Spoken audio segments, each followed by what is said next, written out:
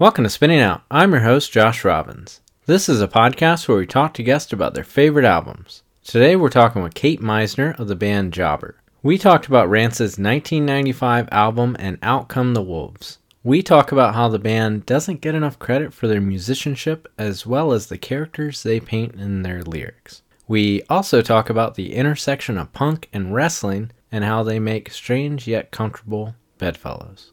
Jobber released their debut EP, Hell in a Cell, recently on Exploding and Sound Records.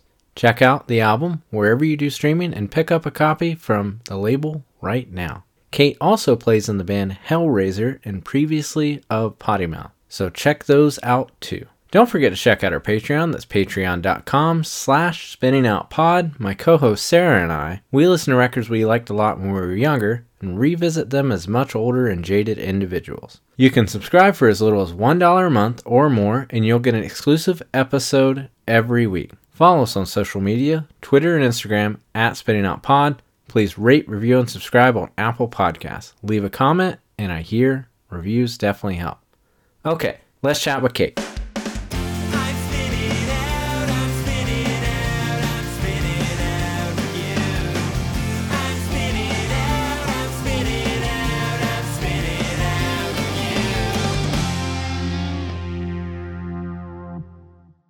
Hey Kate, how's it going? It's going all right.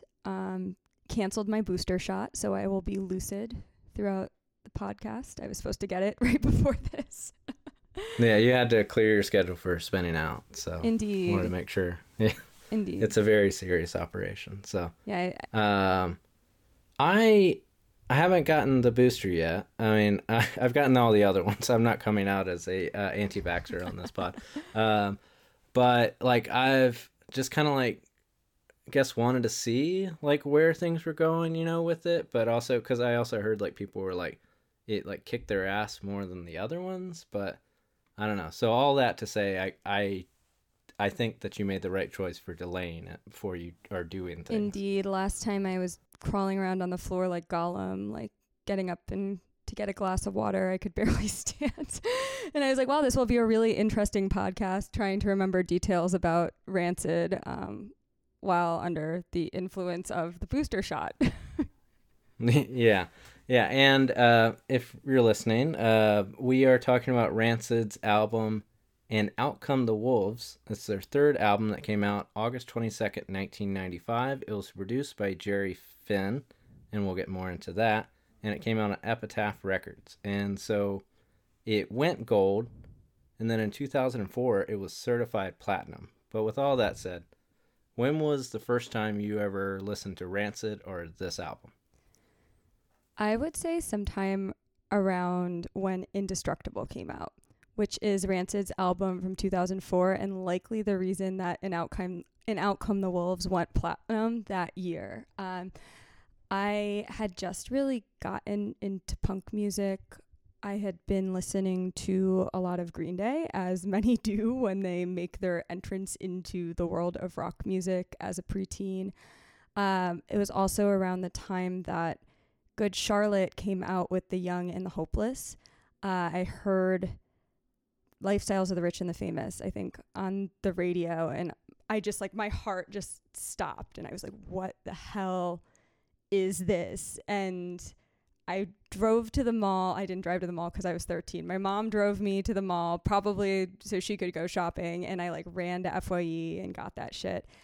And on the insert of the Good Charlotte CD, there is a picture of Good Charlotte. And I didn't notice this right away because I hadn't even listened to the CD yet. CD, which I would within weeks become obsessed with, and then I would become obsessed with all of the bands that Good Charlotte liked. And I noticed that the guitarist had all of these patches on his shorts. So I started just looking up all of the bands on this dude's shorts, and it included Minor Threat. I think there was a Social Distortion patch, and then there was a Rancid patch. And I started with Rancid because shortly after, I think they came out with Indestructible in 2004. They were on MTV. That video was getting played on MTV. Maybe it was even made the TRL countdown a few times, and it was also getting played on the radio in central Connecticut where I grew up, where we didn't quite get the radio signals from New York, but there was this one station in Hartford that I listened to that was mostly just, run-of-the-mill, what would now be like Lithium on Sirius XM, like Nirvana and Red Hot Chili Peppers and Green Day and whatnot. But they played the Rancid song Fall Back Down. And that was the first time I ever heard Rancid, and it kind of just spun off from there. Yeah. Yeah. I feel like for some reason, and I really can't put my finger on it, I just skipped Rancid.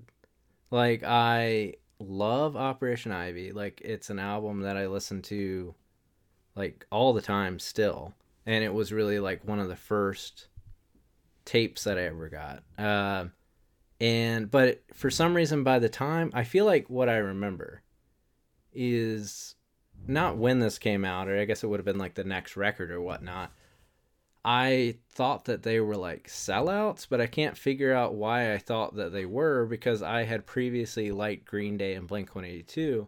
But all I can figure is by the time that I was a punk, I thought that they were too big. I was more into Riverdale's or more, I guess, slightly more underground things. But that kind of when you're young, I don't know if you had this experience. It's I feel like all I talk about on this podcast is drawing arbitrary lines and then kind of rediscovering that I was just didn't make any sense, So that's so I feel it was, of course, hard to avoid this record. And I don't feel like I had any deep-seated hate to them. But for some reason, I don't know if I really fully listened to this record start to finish until this, from my recollection. That's fascinating. So wait, around what year would you say you were drawing these lines where you're all right, I'll listen to Green Day and Blink, but not Rancid? This would have probably been still probably the early 2000s. Okay. So they were fully ass on MTV and collaborating with Good Charlotte and Pink and whatnot by then. So I can understand that. Yeah, I was not. I remember someone being hey, you should listen to Good Charlotte, and I was no. Yeah, I know. But I did not have the faculties as a young 13 to 14-year-old to really understand why they were corny. Yeah, quite yet. Yeah.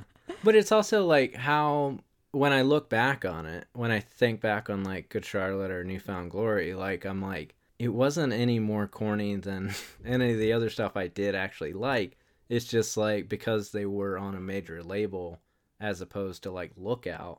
That idea of who is a sellout and who isn't is actually a really interesting through line on And Out Come the Wolves. Yeah. As you might have read. Have you read Sellout, the Dan Ozzie book? I have not. There is a Distillers chapter, but it kind of works as a Rancid chapter. I do know about hard. The little fracas with Rancid and the Distillers that transpired. Yeah, anyone can just Wikipedia it. Right. There's a lot of things that didn't probably age well with, and I'm really putting it lightly. Yeah. But it's, I would say just, not just to you, read the book, because I feel like it fills in those kind of things. And it actually looks at it from a point of view that's not completely pointing the finger. It's really completely this is what happened. So I could imagine someone reading it and getting mad because it's unearthing things, but it's really just telling it as it was from different perspectives and things. So yeah, I guess by that point, Rancid was fully on their way to be a major label band, but this isn't a major label release, so I don't know why my brain told me not to listen to this record, but it also could have been something as simple as my older brother didn't buy it, so I didn't listen to it. Because that's when I think about these lines I drew, it's if it got put in the house, then I would have listened to it, and no one bought it. I remember just generally people were skeptical of Rancid at this time. Tim Armstrong was writing songs for Pink, I believe, and they were sort of rallying behind and supporting all of these pop punk guys who were regarded as sellouts in the whatever 2003 to 2005 TRL era. And I think a lot of people, it was a guilt by association thing. And also their album Indestructible was not so well received. I recall, you know, as I said, that was my gateway into Rancid. And when I went to Hot Topic at the mall in Central Connecticut, probably the same day I bought and Out Come the Wolves on CD, I remember buying the Rancid t-shirt for their Indestructible album. It was like this bright red t-shirt with like the album cover on it. And I used to go to these guitar classes where there were multiple kids in them. It was like play in the rock band kind of class. Mm-hmm. And I walked in my brand new Indestructible Rancid shirt, and this kid wearing a Mustard Plug shirt just looked at me and like shook his head and was like, disgusting. I would have been the Mustard Plug kid. Yeah. I was fully into Mustard Plug, but for some reason I would have been shaking my head at, well, the version of you that grew up in Wilmington, North Carolina. But then it made it where I was like totally down with NoFX. I was totally down with bands that sonically like aren't much different really. Mm-hmm. So it's so funny, especially. But I also I really liked compilations around this time frame. I think it was like an easy way for really any kid to, you know, really be able to listen to a lot of bands, you know, and, you know, we're talking about pre-streaming. So I had like Given the Boot Volume 2 and that had Rancid on it, and that had Rancid affiliated things. So, and I even listened to that today. Nice. Given the Boot, and it has like Leftover Crack and Choking Victim, and it has like, you know, Rancid and things on it. And so I'm like, what is the line I drew? It doesn't make any sense, is what I'm saying. You don't have to answer that. Yeah. So. I guess this was an important thing to happen with this kid like scoffing at my Indestructible shirt, because I think that's what motivated me to get more into Rancid, to be like, listen, like, what is he even talking about? Indestructible is a great album, but maybe there's something I'm missing. And that, getting into Indestructible, the first album I got into was And Out Come the Wolves, which maybe we should talk about the first track of that record, because the first track is this punk song called Maxwell Murder. And of course I had been, you know, listening to pop punk. I'd listened to Social Distortion at this point. I was dipping my toes in a little more. I guess I sort of knew what punk music sounded like, but I was still, you know, on the fringes of it. But man, when that first track, Maxwell Murder, started, and I was like, this is what punk sounds like. Like, this is like a blueprint. And then when the bass solo came in, I remember my 15-year-old self was just like, like freaking out. Like my brain was exploding. I was like, this is the coolest thing I've ever heard in my life. And then the rest of the album is just weirdly like nonstop hits like that. Yeah. So I was like, all right, I get why this kid was pissed that I showed up in the Indestructible shirt, because this album slaps. Yeah. Yeah, it's like surprisingly, I feel like in my head I downplay Rancid because I think that it's like I'm judging them against the worst version of like a street punk kid that I knew growing up, you know? But it's like clearly, of course, these like these like almost 30-year-old men at this point, you know, are much better musicians than the guy that plays like in the cafeteria, you know. But I sort of like, it's like I thought of like a version of like Bondage Pants Kid, and then that's what I thought Rancid sounded like. The spiky punks, just like your spiky mall punk. Like, remember? I don't know if you're familiar with this, but around 2013, like, the cops in Boston were trying really hard to shut down DIY venues, and they made a fake account for a guy named Joe Sly with like a bright green mohawk. Rancid literally looks like Joe Sly. Yeah, there was and I think, I mean, they've been doing that kind of thing. Like I remember there was a time frame where I was in like a fast punk band in like 2010, and there were like tons of Boston basement shows. That was like the scene in Boston for a long time for that type of music. And yeah, I remember that peripherally, people talking about, like, oh, don't tell anyone where the show is if they seem sus. But yeah, that is a strange thing too. Like, I was trying to think about that style difference, like being from the East Coast to the West Coast. Like, was that a standard West Coast punk look, the way that Rancid looks like? I don't know. As an East Coast punk, I simply have no idea. Yeah. But I definitely think it was very like late 80s to be flashy like that, which is when obviously Operation Ivy was going strong. And you said you were a big Operation Ivy fan. So I'm curious why when Rancid came out or you weren't like all over it. I don't know, like, because there's so many elements, like, and also I think sometimes I'm only basing this on the stories I have created in my mind about other bands. Is sometimes whenever a band kind of splits and they go into other bands, when I was younger, I would kind of pick one, and then I would just like disregard the Were you other. Aquabats or Blink-182?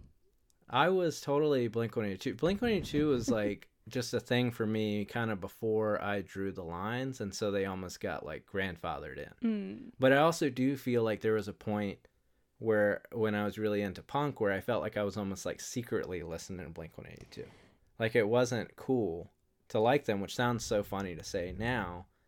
But there was a time frame where it wasn't.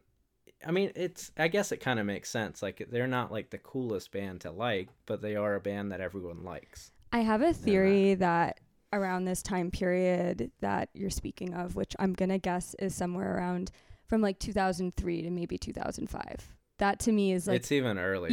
Earlier. I'm trying hard to like not say my age on here because that's things I need to work through myself in therapy. But, like it's... So, okay. Well, so I've purely given myself away already. So. Yeah, I don't know. This is really my own like journey that I need to do. But like, Give 'Em the Boot came out in 99. Mm-hmm. So I've already like aged myself, so I don't know who I'm fooling.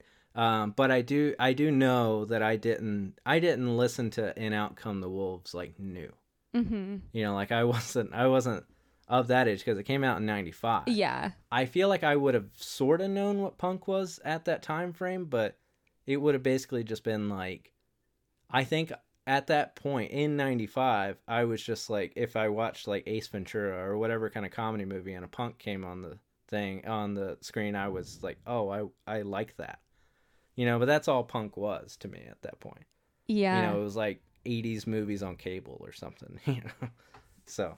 Yeah. It's really interesting because to me, like Rancid, looking at them with like fresh eyes, like I had just discovered like punk and rock music. They were like my cred building band in a way. And I, when you first hear them, Tim's voice and Lars' voice, they're not palatable. No. And so it took me a minute to like wrap my head around that. But it also was like, wow, like I guess this is what punk is. Like you don't have to be a good singer. In fact, you could sound like crap, but it's cool. Yeah, I definitely had the moment when there was a time frame where my brother's like a year older than me essentially. And he would just like bring home like tapes or burn CDs or whatnot at the time, or just CDs he borrowed from a friend, and I would just be like, that's punk and that's punk, like it was just like he would be like, yeah, that's punk, but it'd be like, but Mustard Plug sounds nothing like Social Distortion or and so I was just like, oh, okay, it can just all be punk, but I think now I don't know if at this time frame I would have liked Rancid's vocals, but I think I like them now because I've it's like I've come through the other side of like liking a bunch of like fast punk bands or like Siege and things like that. So it's like not having a good singer is like a good thing to my ears, at this point, So I like It's the way also he really sounds funny. now. Like, to me, there was a while where I would say maybe even as recent as 5 years ago where I would listen to Rancid and Out Come the Wolves every year and do like a litmus test, like, does this hold up? And there were a few years where I came out being like, no, this is like corny and this is essentially like comedy rock. It's funny to listen to. But now I've changed my tune. Now that I've listened to it a lot more in recent months and even in like the past 2 years, and have really grown to appreciate it and appreciate the songwriting. And in many ways, like, Rancid was kind of instrumental in teaching me like how to write songs and understand song structure, because their songs are, they sound punk and they're fast and upbeat and up-tempo, but a lot of them have very clear, like, an intro with a catchy guitar lick, a verse, and then a clear chorus where like it's catchy as hell, and then it goes back to the verse, and then there's a bridge, and then there's a chorus. And I started noticing these patterns, and as I was learning to write songs, like, I was really inspired by the fact that I like hadn't ever written a song before and didn't have any formal training on guitar at that point. And I was so like, I could wrap my head around it. And that was really inspiring for me to pick up the guitar. But I totally veered off track here. But what I was going to say is that as recent as a few years ago, it didn't really hold up for me, because I was like, this is really like dorky. Yeah, I had a big Social Distortion phase when I was a kid. Oh yeah, and same. There was a time frame where like, though I'm kind of talking about things seeming posery, I thought the kind of like sub-greaser look was like the coolest look when I was like in high school. Like there was like a guy who went in high school with me, whose name was actually Sean Paul, which is funny. And his dad owned the like local surf shop, and but he wore like leopard like creeper pants and did like a like the full quiff. I believe it's called a quiff. Yeah. Yeah. And but I was like, that's the coolest look. I don't know how I can arrive at that. My parents would never buy me those clothes, but so the kind of Social Distortion vibe, which isn't far off from the Rancid clothing vibe. So once again, I don't know where I drew the arbitrary lines, but kind of back to the comedy rock thing. I remember being on tour and we would put on like, mainly Somewhere Between Heaven and Hell by Social Distortion, and we would sing along to it, and we're like, haha, we know all the words, but it's like, this is stupid, right? But then we just keep listening to it, and it's like, I come out the other end and I'm like, no, I'm actually a fan of this. Like, that's like a weird thing to come out the other side and just be like, well, I like it. It's strange. That is precisely how I feel about An Out Come the Wolves. Like, getting in a car now with people who also know the album and just putting it on, and everyone knows every word to every song, but also all of Tim's weird vocal inflections in every song. And like doing like the Tim Armstrong voice, which is going to happen at least once in this podcast episode. And doing the voice and all of that. It's just so fun. And I'm like, these songs rock. There are a few maybe that like a few too many. The album is 19 songs and I think runs, I wrote down 49 minutes. That's a hell of a long time, and that's a hell of an album. What I will say though with that length, because I feel like almost every episode I complain about the length of records, and I feel like this is a quick listen. Like, nothing feels like it drags. I mean, I'd be happy if things were cut, but like, I think I also thought growing up that this was like a double record. Like, I thought this was like, like a Clash record or something, like, and I liked the Clash as a kid, but like, that's another thing too, like kind of coming back to it as an adult. I was like, do I really want to dig into a record that I thought was like an hour and a half long? but it's not. Like, it is more concise than I would have thought. And this kind of side note, I wanted to start telling people that Rancid is better than the Clash, just to like be a contrarian, because I think that there's a lot of elements on this record especially where I feel like they're doing the Clash and they're going through all the hits, but they're doing it in a more concise way, you know. And so I'm like, I would rather listen to Rancid right now than the Clash. I personally agree. I do love the Clash, and I think they continued that thread on their album from 1998, Life Won't Wait. And I think they were trying to make Life Won't Wait like their magnum opus. The great follow-up to... Was there an album in between and Out Come the Wolves and Life Won't Wait? I don't think there was. Yes, it were. I don't necessarily know. I can look it up real quick.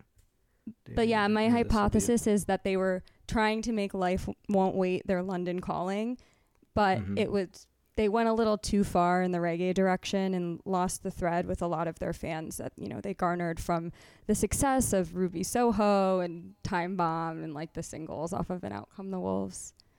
Yeah, no, there was between, you know, 95 is when Out Come the Wolves come out, and then Life Won't Wait in 98. So, you know, not really like a long gap, well, at least my adult brain now, but I think for the time frame, people were probably like, they're never gonna put out another record, like those kind of 3-year gaps. And then they put out another 19-song record.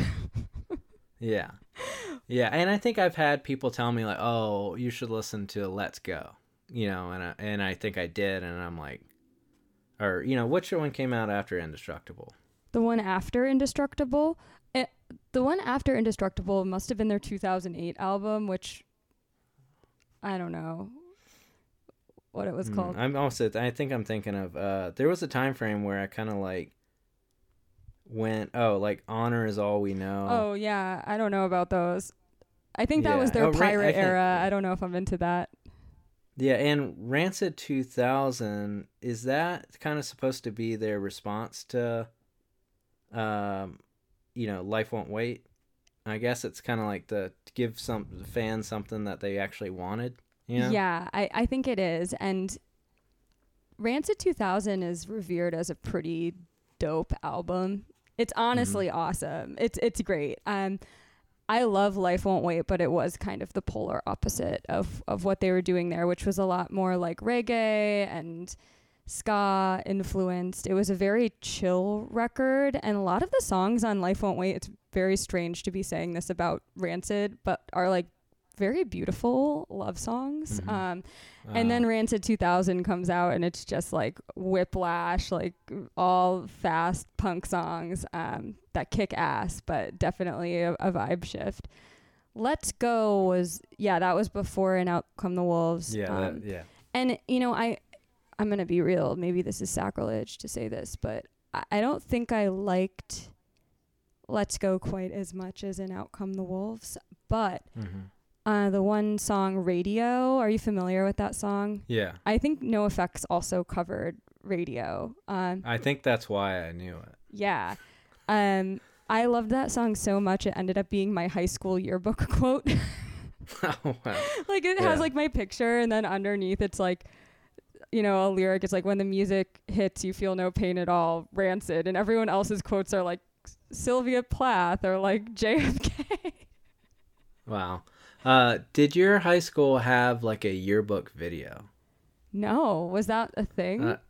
I mean, it was at my high school. Where they would have like photo montage and like Ken Burns style of like, I don't know. Some of it, yeah, but a lot of it was like essentially, I mean, it was done by kids, obviously, but you know, they would kind of go around with the camera and then kind of edit it together into, you know, kind of walking around the school. And then so it had like little segments. Yeah. And then there was even like a ska music video. And yeah, band, they're still a band. This band called Mad Hatters, they were like the ska band. That's a great ska band name.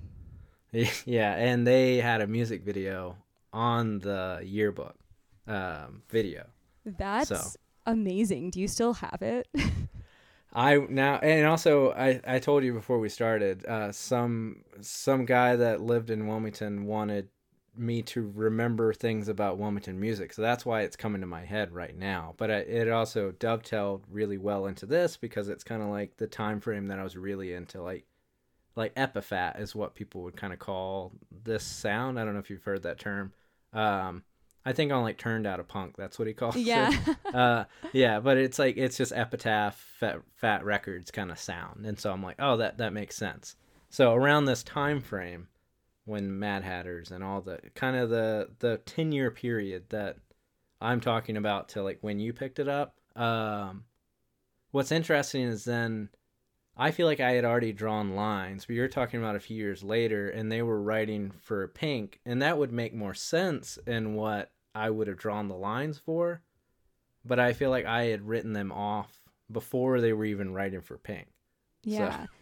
And it's interesting because it's exactly what they didn't want to happen. Like they had, I mean, Maverick was trying, Madonna's label was trying to sign them, and she actually sent them nudes in order to coax them into signing the record deal. So that's sort of like the famed story. I think that song Disorder and Disarray and Out Come the Wolves is sort of pointing at that and recalling that experience. But they took a stand and they were like, no, we're sticking with Epitaph. And they only ever released things on Hellcat and Epitaph since. And they never really went major label. However, in a Nardwuar interview, Nardwuar kind of blew up Lars's spot and brings up how they are distroed by a major label, and Lars just kind of like, brushed it off, didn't really acknowledge it. But they were trying to avoid like people feeling alienated by them or like they were selling out or, Yeah, there was in Sellout, they talk about how Distillers got on Warner or whatever it was. Yep. I don't know if it was Warner, but basically they got on a major, and then so there is an album. It could be Life Won't Wait. I think it's after that. They are technically on a major label for one of those albums, but it's still sort of like Epitaph's logo is on it. Oh yeah. So there's an Epitaph like Warner record. Interesting. All right, so on their 6th album, 2003, Indestructible, that is technically a Warner release. It's Hellcat Warner Brothers. Okay. So in that it's 52 minutes long, which is wild for a Rancid record. But Sellout kind of tells the story. I can't remember what label Distillers were on. Sellout kind of tells the story like essentially because Distillers got on a major, then Rancid got on a major kind of to spite. Yeah. Indestructible was the Spite album. Yeah. And from what I understand, like, the story does not age well. No. I think it's possible that the Distillers were on Hellcat or Epitaph.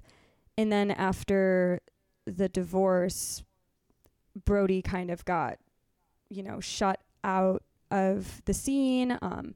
All of like the Warped Tour bands that they had been playing with, like the Vandals and Guttermouth and Bad Religion, all of these bands that had kind of embraced the Distillers just outright like took them out, like, took them out back. And they just, went their own way. And then obviously had the really successful album Coral Fang and kind of lifted themselves back up. I love the Distillers and I love Coral Fang, and I am very much Team Brody, I would say. But that story was fascinating because when the news broke about Brody leaving Tim for Josh, another kind of huge asshole. Yeah. Honestly. Both stories haven't aged well. Yeah. two huge assholes. I remember everyone was like really pointing their fingers at the Distillers or like being incredibly misogynistic about Brody. So Coral Fang was put out on Sire, and Indestructible was put out on Warner and Hellcat.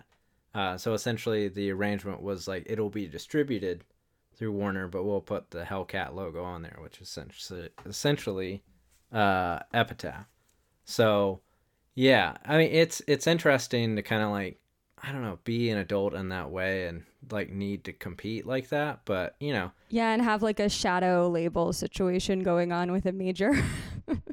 Yeah, like now we can kind of, I guess maybe people didn't see through it. I mean, there's so many things like that.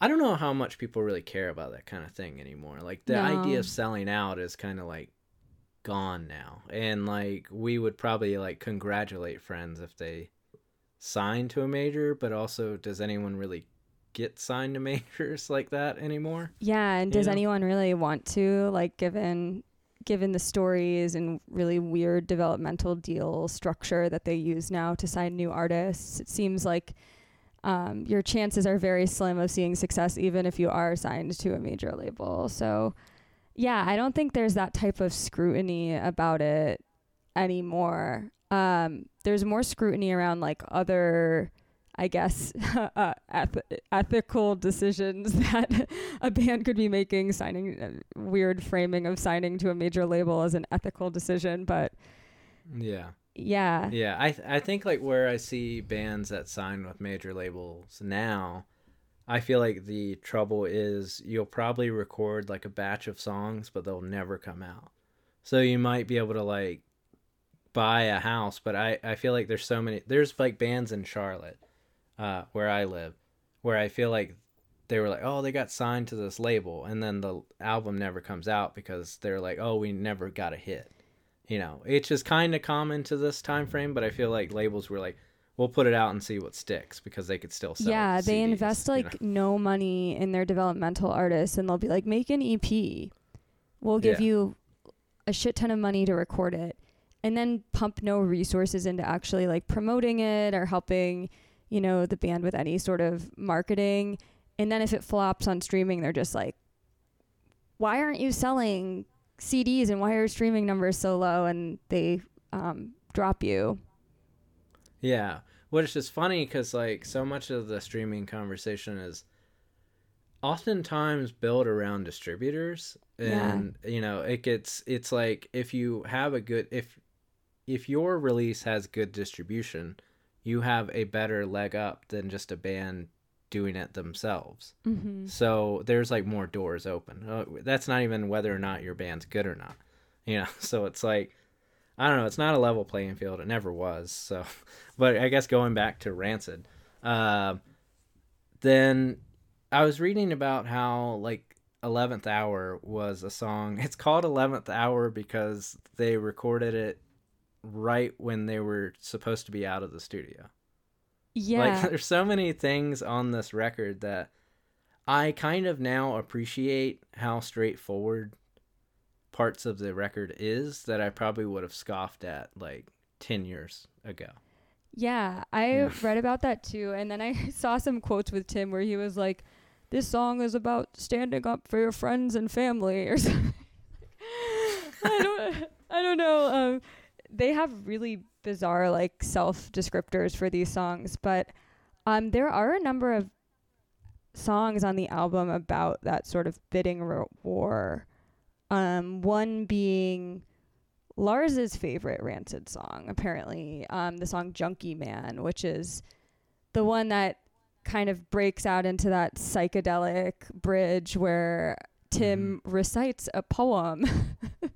Yeah. And he actually says the title of the album, and Out Come the Wolves, which is supposed to be a reference to like major labels coming out and trying to get their paws on Rancid, which is unbelievably corny to write songs about that, frankly. Yeah, what's interesting about that, I believe the poem is, I mean, I don't know what hand completely he had, but it was, I believe, was written by Jim Carroll. Yeah, it was the Basketball Diaries yeah. guy. Yeah, Leonardo DiCaprio.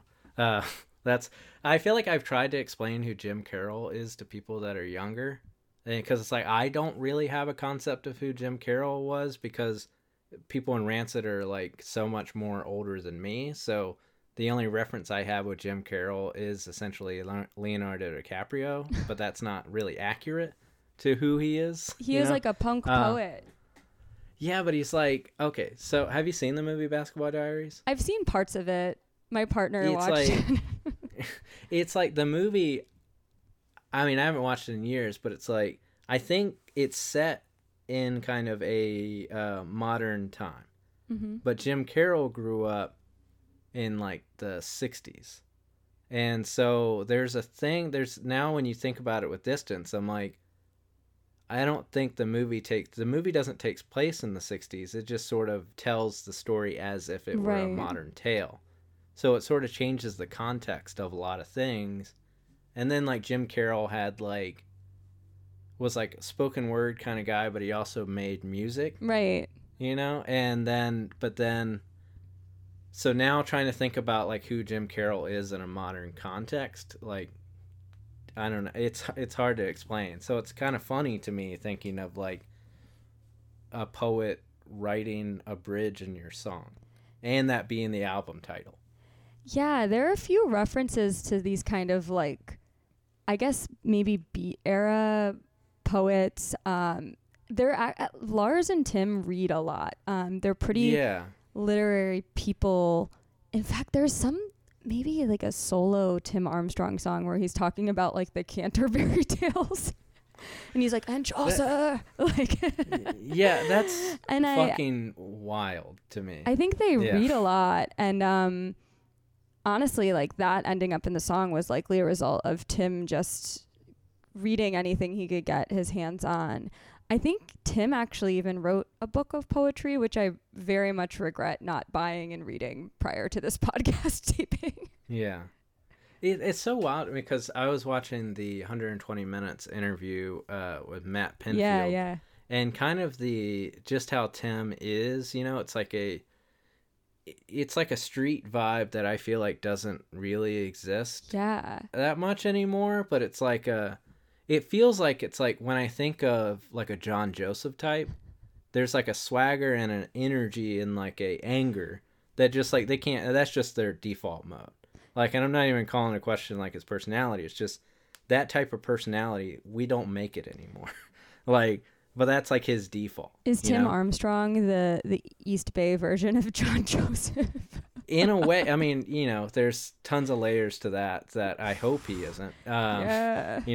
Well, he almost seems like more of a mellow dude.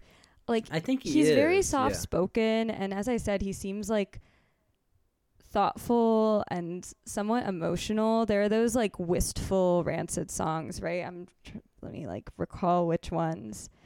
Like Olympia, Washington, for example. I think that's like a Tim and Lars maybe wrote that together, but that song it's awesome. It's one of my favorites on the record. It's about Tim being really bummed out. He's in New York City and, he's around his friends. His friend Lars is there. He's with some like dudes he met in the East Village. He's chilling. He's having a good time in New York, but he's so lonely and still wants to be somewhere else because his then girlfriend Toby Vale was in Olympia, Washington. And there's a few lyrics in this song where he's just like expressing this deep like emptiness and wanting to be somewhere else, and that sort of persists throughout the entire record. And I don't know, like reading about that song and like his love songs from this era of Tim, not like the Brody era of Tim where he transforms or maybe was an asshole the entire time. I don't know. I perceive him as more sensitive, where John Joseph is just like a tough guy. Like he's New York tough. He like knows all the guys on the block. I went on John Joseph's tour of the Lower East Side a few years ago. Oh, wow. Yeah. And there are just people coming up to him and being like, "Hey, Johnny," and he'd be like, "Hey, oh yeah, that guy used to do steroids at the local gym," or like, "I used to buy crack from that guy," and like he just knew everyone in the neighborhood, and like it was this aura of like street smart, like tough city dude that I feel like Tim maybe is like a sort of diluted West Coast version of that. Yeah, that then to kind of add in like poetry book, then he kind of actually becomes more of a Harley type, because Harley is like of a family of like poets and like has that kind of history. So I feel like Harley appears like someone that would read Chaucer or something, Like, I don't know why anyone's really reading Chaucer outside of in an English class. Like your college English class. That's the only time I read it, and I think that's where I learned the term cuckold, which kind of become like a meme kind of thing now, but like that's all I feel like I remember at that time frame explaining to my friend what it was and then not hearing about it again until it just became like an internet insult. Until the movie Cuck was released. Yeah. But that's funny. I kind of feel like Tim is more edging on like, he's from San Francisco. There was this whole hippie movement there, and he almost strikes me as like a hippie punk in a way. Even though the punks and the hippies are supposed to hate each other, he just has that energy about him. That kind of makes sense. I mean, like the San Francisco kind of Berkeley scene was, the hot spot of all of that psychedelic music. Yeah. And so it's like his age, like it wouldn't be surprising if like his parents brought him along to like, I don't know, Blue Cheer shows or something, because that's like what would have been like Haight-Ashbury kind of stuff of that time frame. So yeah, to kind of get that vibe. Lars is also interesting too in that I feel like he does allow himself to kind of like articulate it a little bit more, like in the 120 minutes thing. Like he like hugged Tim, that they are also like very sweet to each other. Like they love each other. Like it's so Tim funny. Like I don't know if it was in that interview or another, but Tim is like, yeah, I knew he was a genius and I wanted him in my band right away. Yeah, it's funny because actually Tim asked Billy Joe Armstrong to be in Rancid prior to asking Lars. And it was only when Billy Joe was like, nah, man, like, I'm good. That's when Tim actually reached out to Lars and he said yes. But I actually didn't know that Billy Joe Armstrong co-wrote my favorite Rancid song, Radio, from Let's Go with Tim.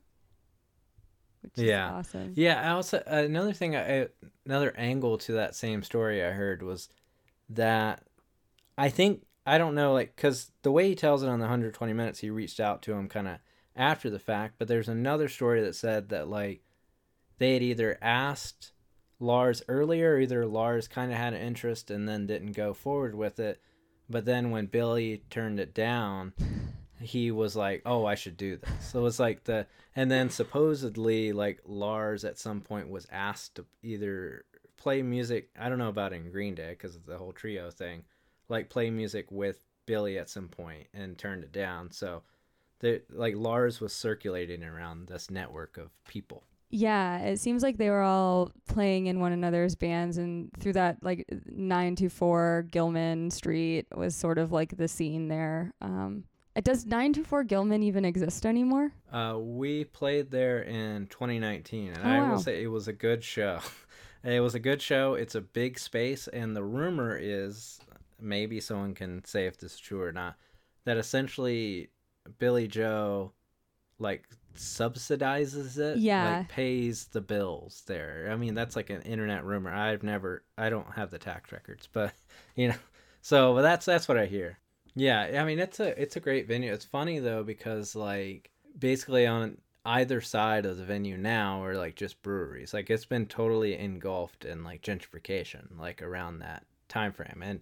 But you can get a sense that it was like a tough spot, like probably even like maybe 10 years ago. But it's, I don't know, it's such an interesting place. I don't know enough about that, but that East Bay thing's really interesting. Like there was a point in one of the interviews I listened to where he was like telling the bass player like, oh, do like a East Bay solo.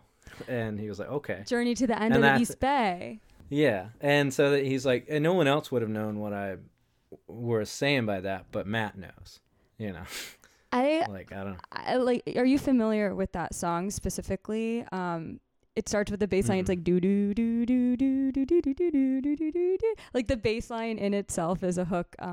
That's definitely one of the ones I like keep in my back pocket and bust out from time to time. But I read that Tim wrote the lyrics and was just like, yeah, Matt, like write a bass line that like matches this vibe. And I guess they grew up together and understood one another on that level where he just like wrote the song around the lyrics, which is wild because it's such a structured and like hooky song. I definitely would have thought like the bass part came first, which I thought was really interesting. Also, the lyrics to that song are so on their own, like reading them kind of cringe, but in the context of the actual song, like I remember listening to it on tour and the lyrics are like 4 kids on tour, 3,000 miles in a car, we didn't know what was going on or something like that. And it's just like it's just such like a jubilant anthem for just like being on the road and playing music. I was like, yeah, this is great. Yeah, there was so the isolated vocal thing that I know we're jumping around a bunch, but good. The isolated vocal track, like when I'm listening to Rancid in the context of the song, I know what type of singer he is, but I really feel like I'm like, nope, no notes. But like when you hear it outside of the music, I'm like, how do you like comp a vocal from, like, how do you do, I think you should do another take, because there's so many parts where it's like you can hear his breath, you can hear like he's like kind of getting out of time and all that stuff. But I'm like, how would you even know if something's like a bad pitch or not? It's just Tim. I read that Brett Gurewitz from Bad Religion was really instrumental in actually coaching and helping with the vocals on this record.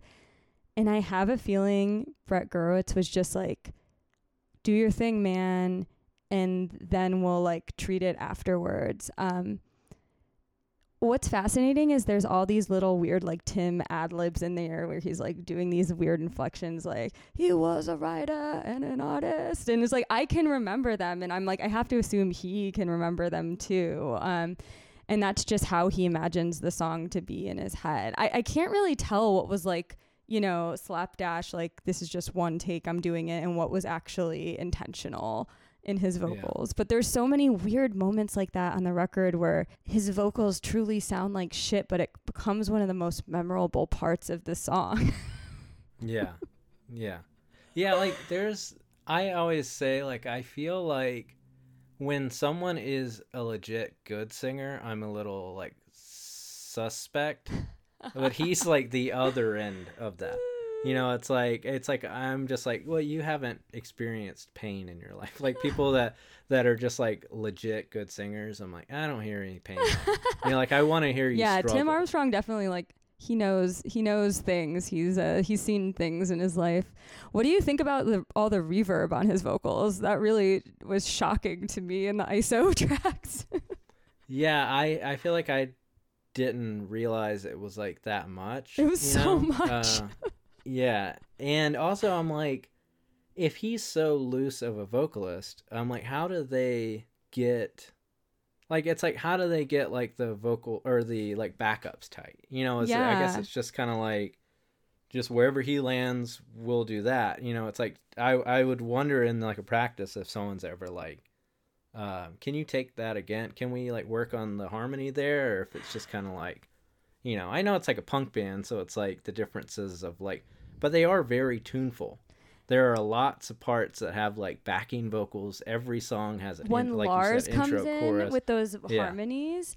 Like I have a feeling Lars is the more concrete thinker of the two, and he's the one who's like, all right, like we need a little structure, or yeah, like I'll sing this harmony on pitch, and Tim, you do your little weird thing over there.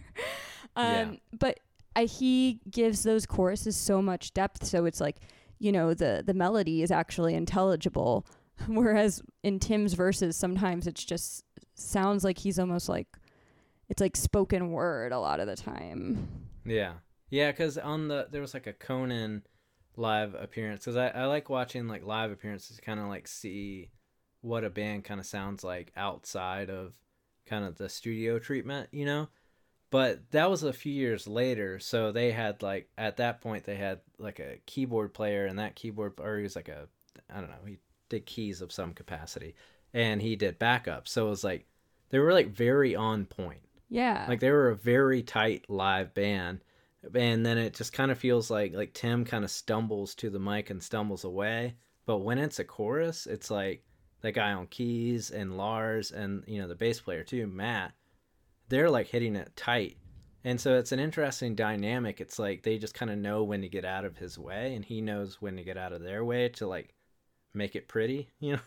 It's fascinating. Like, that's such an interesting point, because oftentimes live, like Tim is jumping around. He plays that whatever Schecter hollow body guitar, the same one. I think it weighs 500 pounds. Like it looks that way. It looks like it weighs 500 pounds. However, he's like flapping around, like throwing it around, like holding it in like one hand and like strumming, you know, about every 30 seconds or so, playing essentially nothing. But the band sounds so good. And I think this really highlights the power of a good bassist. Matt Freeman's bass lines, first of all, I think Maxwell Murder, the bass solo in that song, is maybe the only bass solo I can think of in a punk song, at least, where I can sing the whole thing from start to finish, because it's just like melodic and hooky in itself. But in Rancid songs, it's like the way it's produced, the bass just jumps out at you. It's like the bass in itself is a hook, and then there's these hooky guitar parts over it, and then Tim is just mumbling, but when the chorus comes in, it's huge. And I'm like, wow, like there's so much like interplay and so much intention behind the way these songs are written that sometimes gets lost when I'm like cracking up at Tim's vocals. But it's worth mentioning that it's like, you know, out of all 19 of these songs, I think there's like 3 I skipped as a kid, which is kind of unreal. Like out of that many songs, I don't know. What were the standout tracks to you? I feel like it's gonna be like pretty textbook, and I feel like the ones that have kind of like stand out for a reason. Listed MIA is like a big one I feel like will go into my head. Even honestly, Ruby Soho, even though I'm like, it feels kind of easy to pick that one as like the one. Olympia Washington is a really good one.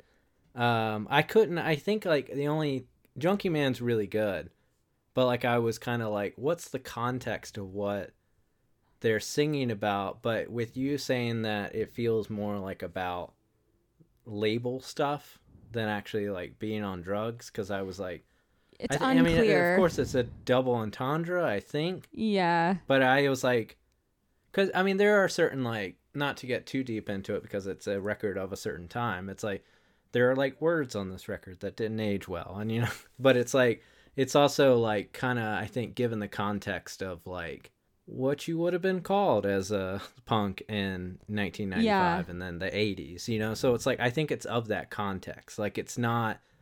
When he says the F slur on the record, it's not, I don't think it's disparaging in a way of like calling someone else. It's like someone calling them. Yeah.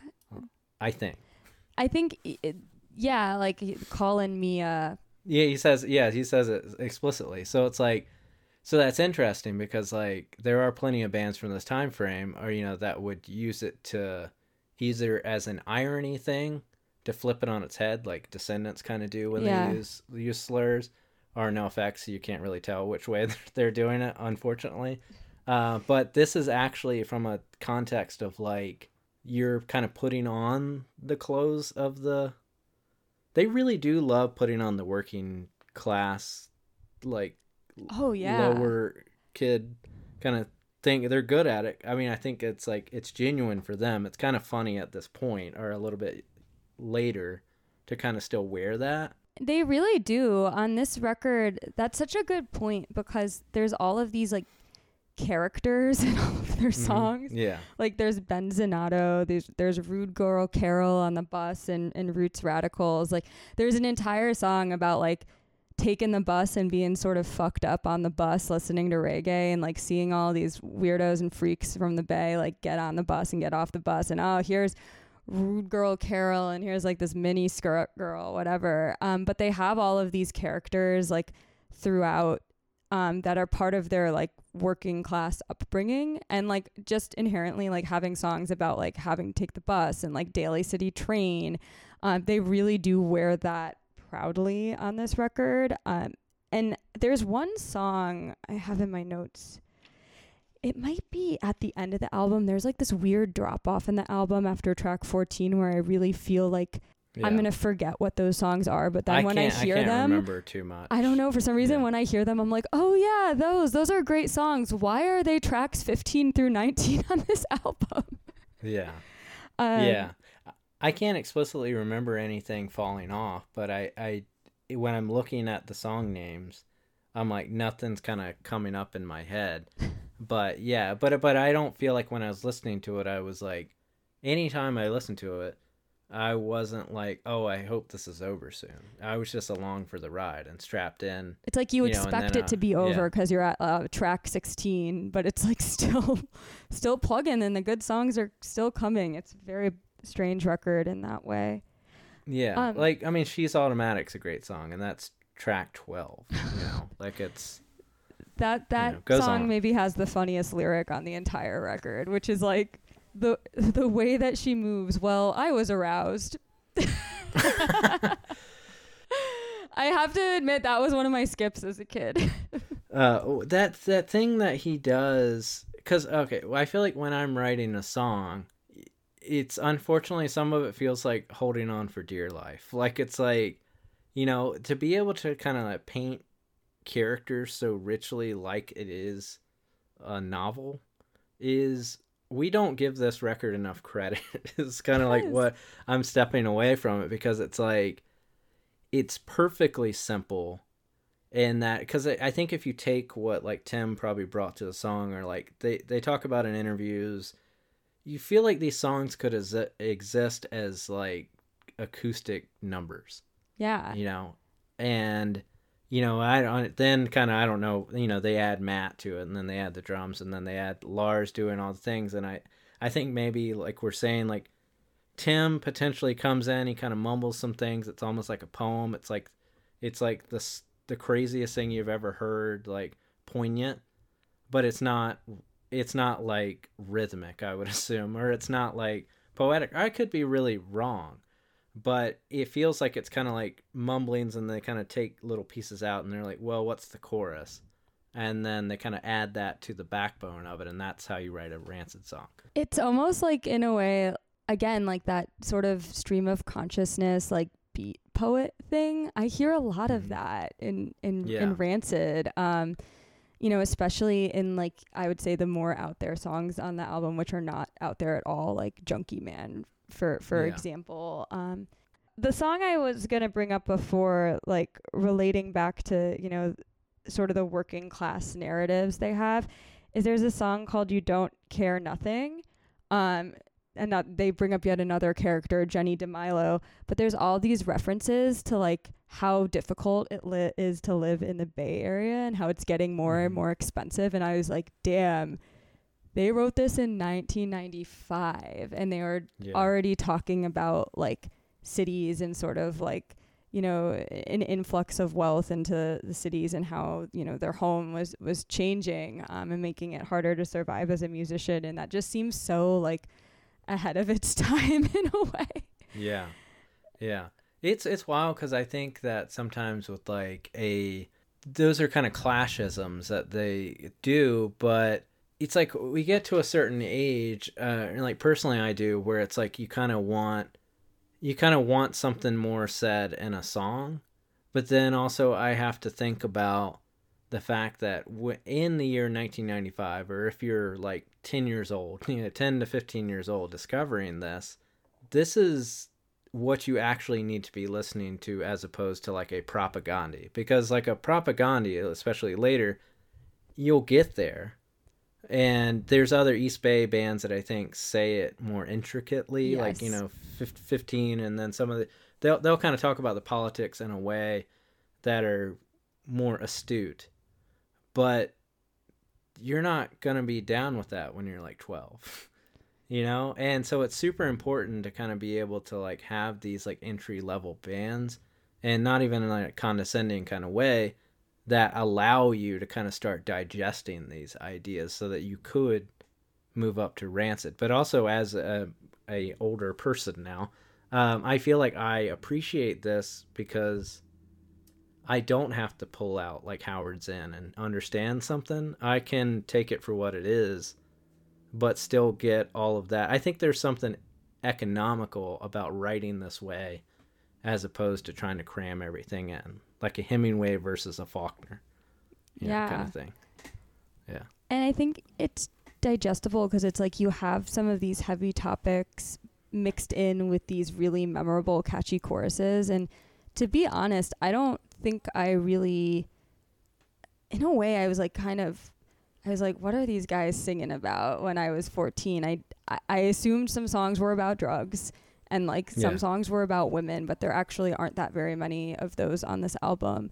But with the rest, I think it took a while for me to really digest what it was that they were talking about, and realize that they were talking about some very real things on this record. Yeah, I can't think of any, like, because I was trying to think of like comparatively to like a band around this time, like The Virus or something, like they are way more poignant than I had given them credit for. I think I had just kind of put them into like street punk and then like didn't give them any credit, which is annoying because it's sort of like if someone told you like, I don't like ska. And then you're like, well, that's a whole genre. You can't, or it's like someone's like grunge is horrible. And you're like, that's like a big phrase of a thing that you're not. Big blanket statement. Yeah, so it's like, oh, Rancid sounds like blank. And they do, but they don't. There's a lot more to it.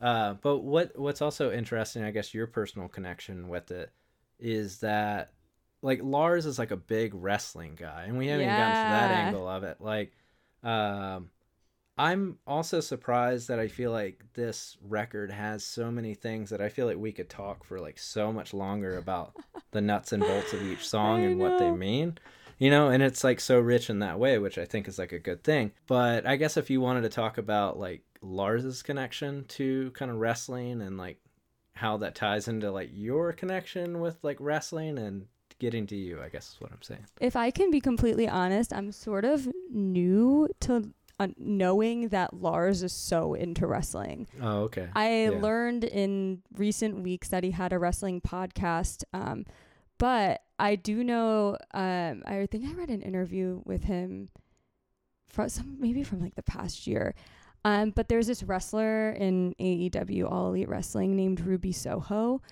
and clearly got her name from the song Ruby Soho.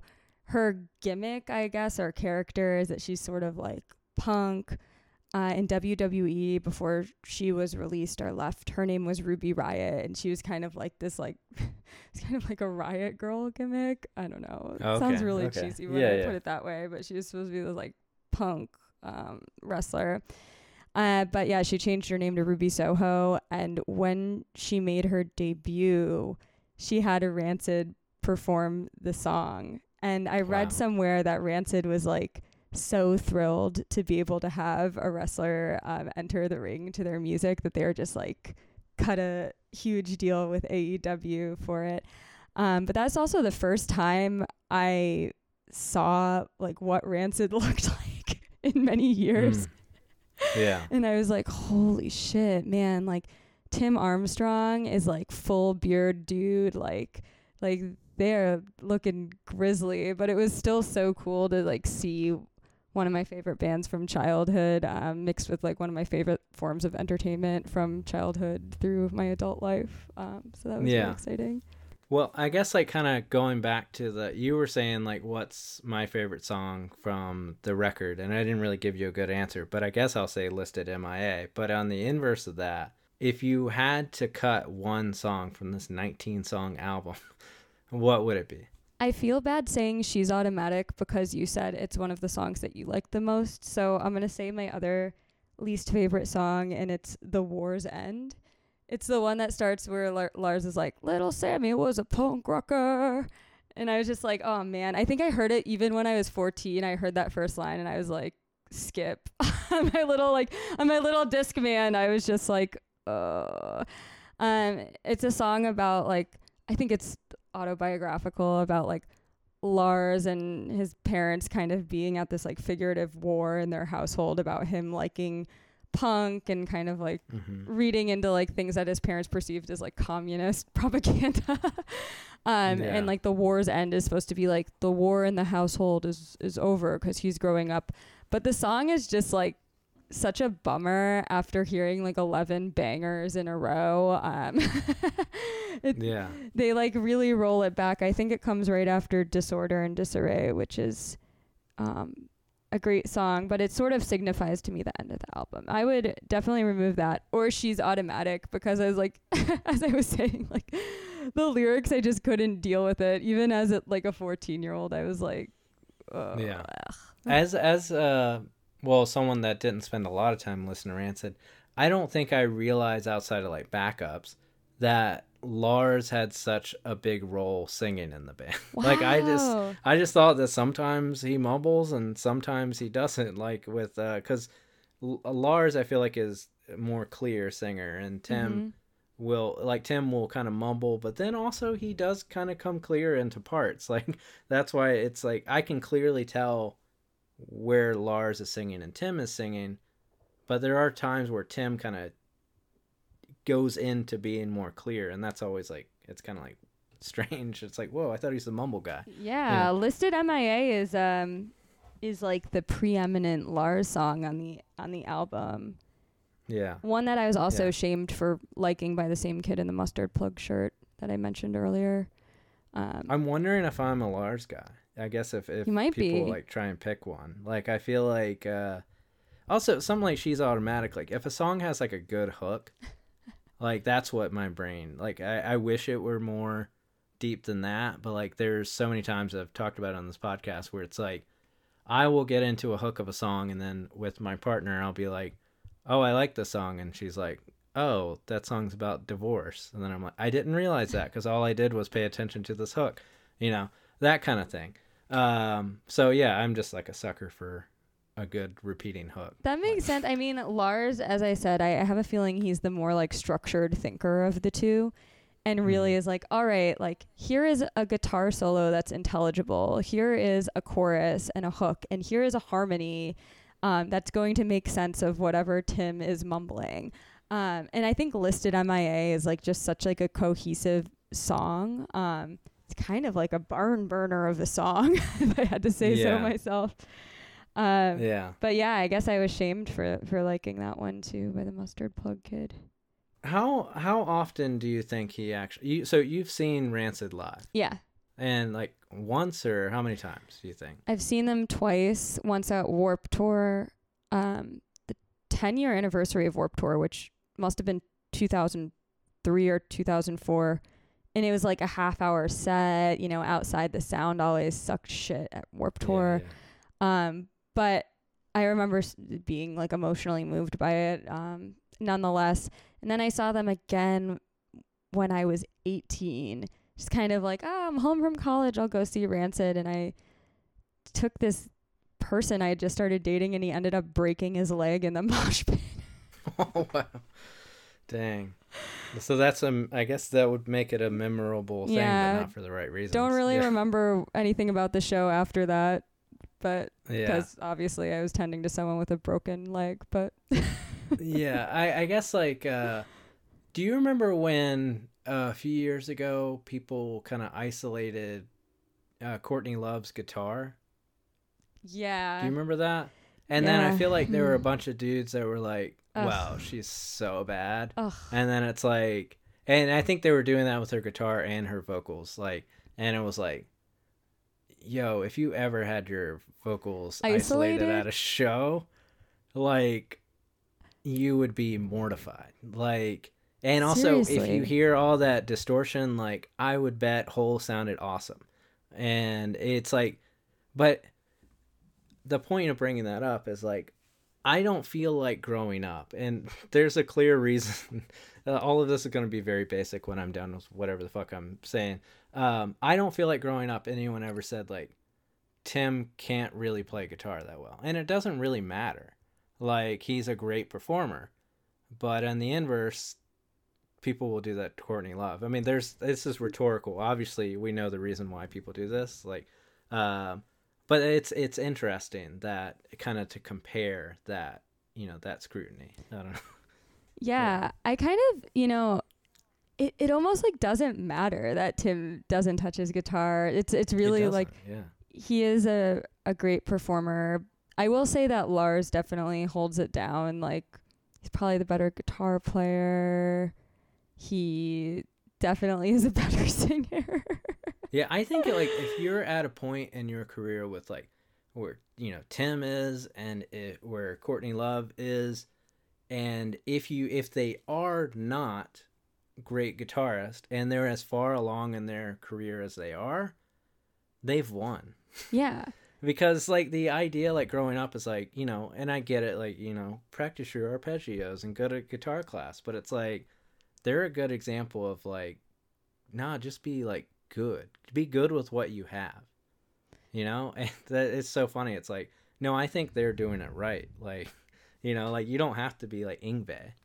It's really interesting you're bringing this up because I remember shortly after the divorce, or maybe it was the first interview since Brody and Tim's divorce, where Brody was really like divulging, was talking about how, people were obviously incredibly shitty towards her in the aftermath of that. But she seemed to have this like complex about her, maybe from being compared to Courtney Love so much or being like shamed so heavily or scrutinized so deeply, where I remember in this interview, she was like, if you're a woman and you're playing music, like you need to master your instrument or like you're just going to get shit for the rest of your life. And at the time when I heard it, I was like younger and more impressionable. I was like, oh, I better practice like guitar a lot and no one's ever going to take me seriously. But now I'm thinking, I'm like, that her thinking that is probably a result of trauma from this experience of being so heavily scrutinized, and it actually started seeming really sad to me after that. Yeah, I mean it's like the truth of how things are perceived. Like I think I'm saying it kind of like, of course, like women kind of have to they have to feel like they're going to be 10 times better than a man because of these things like Brody was saying. Like that's kind of the history of all of this stuff. Like I've even seen people say like, oh, if you look at your fingers while playing, and then like, oh, make sure you can read sheet music. And I'm like, why? But it's like if you've had that trauma and people kind of telling you or sort of being like, impress me, I bet people kind of go to a Distillers show or a Hole show and they're like, you better shred. But you wouldn't do that to like someone like Tim. Yeah, I was just like hopping around, like holding his guitar like this while singing. Like who cares, really? But I'm just talking about double standards. Obviously, I do art therapy, where I just like paint while I'm in therapy.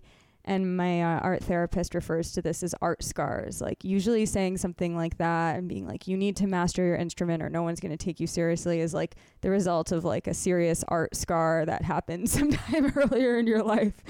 So yeah, thinking about that, like, I don't know, anyone's vocals are going to sound like crap when they're dry as a bone going direct in with like no room noise. In fact, that happened to me several weeks ago and one of Jobber's shows was live streamed and I was like, holy crap. yeah there was a live stream show during the pandemic and it was like I had just started a new job that I'm still at, but I made the conscious effort to like tell people I was in a band because it's slightly more of a creative field. Now I kind of regret it in hindsight, but like, and then I was like, hey, you should watch my live stream. And then I saw the live stream after, the same thing. And I was like, this was like 2021. So it was like I hadn't really sang in a live setting for like a year. And essentially 2 songs in, I probably sounded like Tim Armstrong. But that's all they've seen me do up to that, still now. Like, man. So I'm like, so they're never coming to see my band play, But yeah, that's like it's so hard to like listen back to those kind of things. Like, I don't know. I did have a great time listening to the Tim Armstrong isolated vocals this morning though, just like cracking up. Yeah, it's like the Van Halen one, the David Lee Roth yes. isolated. Those are priceless. And that's also a person that it's like, this man is a performer. Yeah, incredible. Like, yeah, that hands down, like, probably one of the best performers. Like, is he a great singer? No, but you can't do what he does. Like, the personality that, like, David Lee Roth, Tim Armstrong, these people inject into their bands, like, you can't learn that. Yeah. Yeah, Jonathan Davis, isolated vocal stems, also pretty amazing actually. Like generally, like genuinely, he is a great singer and a great great vocalist. Yeah. I guess like kind of to shift out of it, because okay, so you're in a band called Jobber. I am. And Jobber is a well, I feel like it's like, I know there's a clear gimmick with gimmick. It's, I don't even want to use that word, but I guess that is kind of the intent of the EP. So before I guess I get into that, when did you get into wrestling? Like how it's just a lifelong thing? Yeah, interestingly, as a kid, it was more passive consumption. I grew up in central Connecticut, and some of the kids in my neighborhood were into wrestling, and I would just be over at their homes after school, waiting for my parents to get home from work, or just hanging out. And wrestling would be on the TV, so I was aware of the wrestlers and the storylines, and I really enjoyed it. But my parents were not about to let me watch wrestling at all. So again, my consumption was very much like, you're at your friend's house and you see it, or you're passively consuming it because wrestling was everywhere in the early 2000s. But it wasn't till later in my life, in my early 20s, that I got really deep into wrestling. This is like when people get like into anime when they're 32 after like not being into it their whole life, which will probably happen to me, honestly. Anime is awesome. But a member of my old band, used to be in a band called Arm Candy, and our guitarist was doing music supervision at WWE. And she often had to watch the pay-per-views and episodes of Raw to tag when they would play Nickelback or, Limp Bizkit, just so, they could get their publishing money from it. So I watched WrestleMania with her, where she had to do the same thing and go through and tag. And it just so happened to be like an incredible WrestleMania where someone cashed in the Money in the Bank briefcase at WrestleMania, and it was this mass spectacle. I think there was like a roller coaster on the top of like the stadium and fireworks, and I really like things that are camp and rooted in spectacle, so this spoke to me. And I actually started getting into the storylines, and I got really into WWE again and started watching Raw and SmackDown every week. At that point in time, WWE didn't have a really like viable competitor. Only more recently did that happen. So now my attention is split between WWE and AEW, and then all these like indie wrestling promotions that I'm interested in, and like local indie wrestling promotions. So it's just a whole world of wrestling swirling around in my brain. Yeah, growing up, I had like a complicated relationship with having a TV in the home. Mainly, we were really religious, and so those time frames where my parents were like, "It's evil." So the time frames that we did, I would, kind of passively like wrestling. Like my grandfather was into it, like he would put it on, but he never talked to me about it. It was just on, But this was like, for some reason, I was WCW. Like I was like. That's talking about the drawing lines thing. I was like, I am not a WWF person, and there were cool. like exceptions, but I was like, I am completely WCW. And then so whenever it went away, I feel like I never really got back into it. But I was probably more passive like you. But I had friends that were like crazy into it, and I remember in like middle school, just going on the computers in the library and just typing like WWF.com. Like at that point, it's like. Anything wrestling, but I never I guess it's like at some point I've always surrounded myself with people that are obsessed with wrestling, but I feel like I keep a distance. I think because it's like I can only have so many hobbies. Yeah. Like I can only it's like I can't really, I don't have the time to get into like basketball or baseball because I'm in bands and blah blah blah and It's a lot. and all that stuff. So it's a lot to take in all that stuff and kind of like following it. That's like hours of your life, that you've committed to it. Yeah. And I watch baseball. I'm a Mets fan. And then I also watch Real Housewives and The Bachelor and all sorts of shitty reality TV shows. And I cannot keep up with all of them. Yeah. But yeah, it seems like there's just too much wrestling to really stay super on top of right now. But yeah, do you feel like wrestling is at a good place right now? Or is it kind of like, I feel like it's like, because what I always point to, kind of everyone does, it's like the NWO era. Like, do you feel like Attitude Era, yeah. Do you feel like we're in that now with certain things? I don't think we're ever going to get another Attitude Era. I mean, that was... Monday Night Wars was a very special time where it's like, the two promotions were just airing at the same time and trying to outdo each other and just really bringing out their best. And it was incredible and extreme. Like, we're never going to get like a situation where like Brian Pillman like pulls out a gun on Raw and then the screen goes black and you're not sure if he shot Stone Cold Steve Austin or not. You're never going to get that again. Yeah. And is Brian Pillman, is that Flying Brian or is that a different Brian? I'm not familiar with that. Hold on. See, I think this is where I'm really aging myself with Flying Brian. But Flying Brian, I remember there was a time where there was a guy. Oh, yeah, Tim. Yeah. Okay, that's him. I remember there was a time where he got carried out of a ring by El Grande. Is that what I believe his name was? Because he like broke his back or something. But I could never figure out. I haven't done the research. I don't know if like that was a TV thing or if he actually did hurt himself in that way and had to be carried out of the ring. But these guys obviously do like destroy their bodies for it, like I've seen like talking about not really. It's like I'll catch up on the big moments. Like I've watched the like documentaries, about like wrestling and kind of the ones that people tell you have to watch. That one, like what Beyond the Mat, is that the one? Beyond the Ring, I think. Beyond, yeah. And then like the dark side of the ring, obviously. Those kind of things, yeah. So it's like I try and like keep involved. Like Bob Mould was like a WCW writer, during like it's just crazy connections. Like the point I guess I'm making is like there always seems to be a connection between like we'll say punk in quotes and wrestling. Yeah.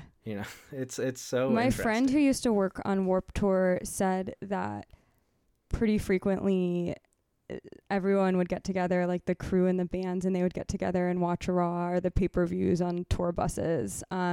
There's especially like a huge connection between kind of like the Warped Tour punk world and nu metal also, Family Values Tour era and wrestling as well. And now it's interesting, like there was like a Turnstile song maybe as an NXT theme. I guess, there's still that link.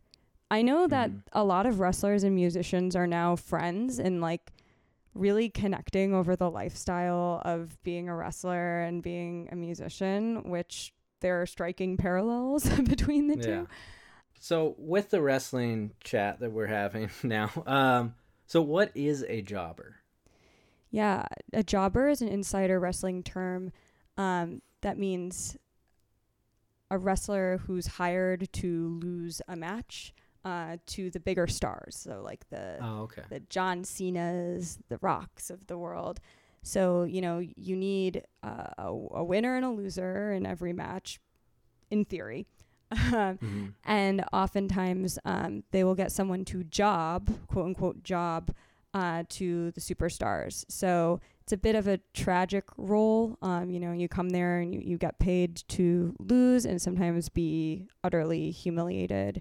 Well, what's interesting is I feel like some of those people that I guess I didn't know the term, like the characters back in like the early 90s that were the jobbers always had like the cooler things because like funnier there was gimmicks. Like a guy. Yeah, it's like I feel like there was a guy named like Big Josh, and it's like I remember his name. His whole thing was like he was like a Paul Bunyan type, and he actually had a thing where he did a log roll. So he just kind of like when someone was on the ground, he would just step on him like he was log rolling on him. And then there was like a guy that was like, it was basically he had a Wizard of Oz gimmick, so he just dressed up like a wizard. Man. But I don't. It's like he's not a known person, so I assume in a way he's kind of a jobber because these people aren't the stars, so they probably lost those matches that I'm not remembering, you know? And usually when people have like silly gimmicks like that, they're being set up to be jobbers. Like, Yeah. I was really excited when this one guy, Elias in WWE, he comes out with an acoustic guitar and sits on his stool in the middle of the ring and just starts like doing a solo set, being like Hartford, like everyone here smells, and like singing this terrible like singer-songwriter like doing this solo act where he's just insulting the city, and like then he'll just like tune his guitar and like play like sing really out of key. And I was really excited about this because I found the humor in it as a musician, but he was being set up to job to whoever, Daniel Bryan at the time, or like Seth Rollins. Yeah, but they're not. It's like, okay, so then there's like a heel and a face. And so it's like heel wouldn't really always be a jobber. Like it's like that's a different role completely. Like a heel is like the villain type. Yeah, the heel is the villain in the match, and the face is sort of the heroic protagonist of the match. But jobber could be a heel or a face. In the case I just described, Elias was certainly a heel, but there are also face jobbers. Like there was a guy, No Way Josue, who used to come out and like start a conga line around the ring, and like his whole thing was that he would just like dance during the matches, and he was a face jobber. Because that's interesting. I guess it's like, well, because a lot of times it's like a heel, people love to hate them, so I don't know, it's just there's so much to that. Being from where the region you're from, have you heard of a band called Black SS? No, I haven't. They were like a hardcore punk band, and all their stuff was about wrestling. Oh my God, that's so cool. What years were they active? Probably up until about like 06. Oh, I got maybe later, and they did a reunion kind of. They were Syracuse, so a little bit further out, but like they were kind of known in that area, and they like all of their records, like I'll send it to you after this, like have some wrestling theme to them. Yeah. And they have like one of their big songs, like Terror of the Northeast. Like I'm a little freaked out by one of their band logos. Well, yeah, it was kind of that was kind of like, it was a little before kind of Mysterious Guy hardcore. Yeah. But so many bands had like band name SS, which hasn't aged well. Black Sheep Squadron is what that was. Okay. Yeah. That sounds more familiar. Yeah, and there was like another band called like Religious SS. There were so many bands around that time frame that had SS, mainly because of like SSD. Yeah. But it's like in hindsight, you're like, Yeah. There's a band from Philly called Ultramantis Black right now, and Ultramantis Black is a wrestler, but also he's like the front person of this band that's Piss Jeans adjacent, I believe. So there's there's the wrestling bands out there. We're not the first to do this thing, and honestly I think like we bring like the wrestling energy into it. Like we start fake feuds with other local bands and try to intentionally start drama with them, and like our songs are about wrestling, and sort of all the videos and lyrics have a wrestling through line. But there's actually another band called Jobber, like outside of Boston, and they go really hard with it. Like they come out wearing the belt and the mask, but it kind of comes off as like, it's like a little, I don't know, cheesy or something. Sorry, other Jobber, if you're listening. Yeah. I mean, I feel like it's like with your EP, it's called Hell in a Cell. So it's all there, but I feel like I don't really have to think about wrestling when I'm listening to it. I can kind of just take it for what it is. I know the music video is like all wrestling, but I feel like it's like, oh, they're just songs outside of it. So yeah, and we wanted to try to bring like wrestling to other people who weren't as into it or just hadn't experienced it, and kind of highlight the fun things about it, and also highlight it where we could as like an art form. I think wrestling has kind of been undervalued as a form of entertainment, but also like it's not really a sport, it's not really entertainment, so it's kind of considered, I guess, lowbrow. But in reality, like, wrestlers have to be incredible athletes, they have to be really good actors, they have to cut really good promos on the spot and be quick on their feet. It's a really challenging job, and wrestling can be really beautiful. So we intentionally tried to work with photographers and artists who celebrate wrestling, especially wrestling at a local level, so we can kind of bring that to people who otherwise might not be exposed to it at all. Yeah. And I guess the last question about like wrestling, do you think like wrestling are younger people getting into wrestling, do you feel like? Because like even when I look at wrestlers, they're often, most of them are like 40, like that's like the young wrestler. Like I don't know, outside of like Bad Bunny kind of being like a stunt that WWE kind of pulls and stuff like that, are there like young wrestlers? Yeah, I mean, a lot of the wrestlers, especially on the indies, and like local wrestlers in New York, these are people who are like 19, 23, but then there's also people who are like 34 and are just like, I want to learn how to wrestle and wrestle like and moonlight as a wrestler. So I think it varies. The bigger promotions, when they have, new developmental groups of wrestlers come in, some of those people are kids. They're super young. And they're just nerds. They've been watching wrestling since they were 7 years old, and this is what they've always wanted to do. Actually, in the music video we made for Entrance Theme, we filmed that with a backyard wrestling promotion in Milford, Connecticut, which is kind of close to where I grew up. And I think all of them are maybe freshmen or sophomores in college, and they are just wrestling fanatics, and it's what they want to do, and they put together these shows like 2 to 3 times a year. And to me, that says that there are a number of younger people into wrestling.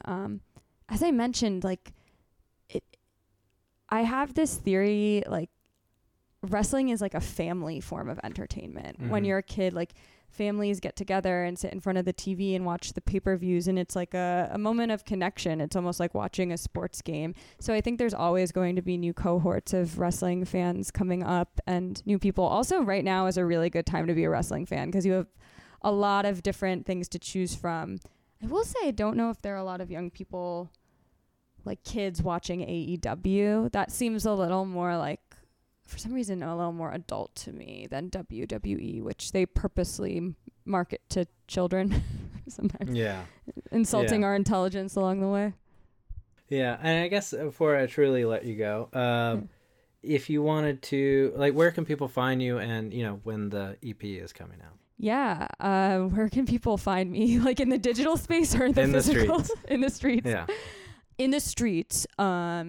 You can find me at a local indie wrestling match, or you could find me on the M train, or I don't know, wherever, hanging out with buds, whatever.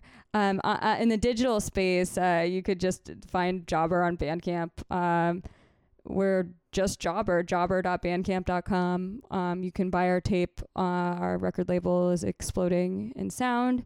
And you can head on over to the Exploding in Sound Bandcamp to pick up a cassette. There are a lot of other wonderful bands, if you like us, that you will surely like, that are on Exploding in Sound. So check that out. And I will be tweeting and stuff. Yeah. Well, thanks for taking the time. I appreciate it. Yeah. I'm trying to think if there's anything like unbelievably stupid that I said that you should cut out.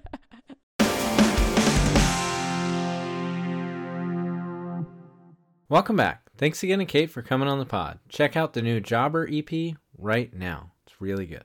And next time, we're talking with Paisley Fields about Graham Parsons, so tune in next week. Once again, don't forget to check out our Patreon. That's patreon.com/spinningoutpod. You can subscribe for as little as $1 a month or more, and you'll get an exclusive episode with my Patreon co-host Sarah and I every week. So, what are you waiting for? Also, please follow us on social media, Twitter and Instagram @spinningoutpod. Please rate, review, and subscribe on Apple Podcasts. Leave a comment, and I hear reviews definitely help, so do that. Thanks as always to Sarah Blumenthal for editing the pod and Pretty Maddie for the theme. Okay, see you next week.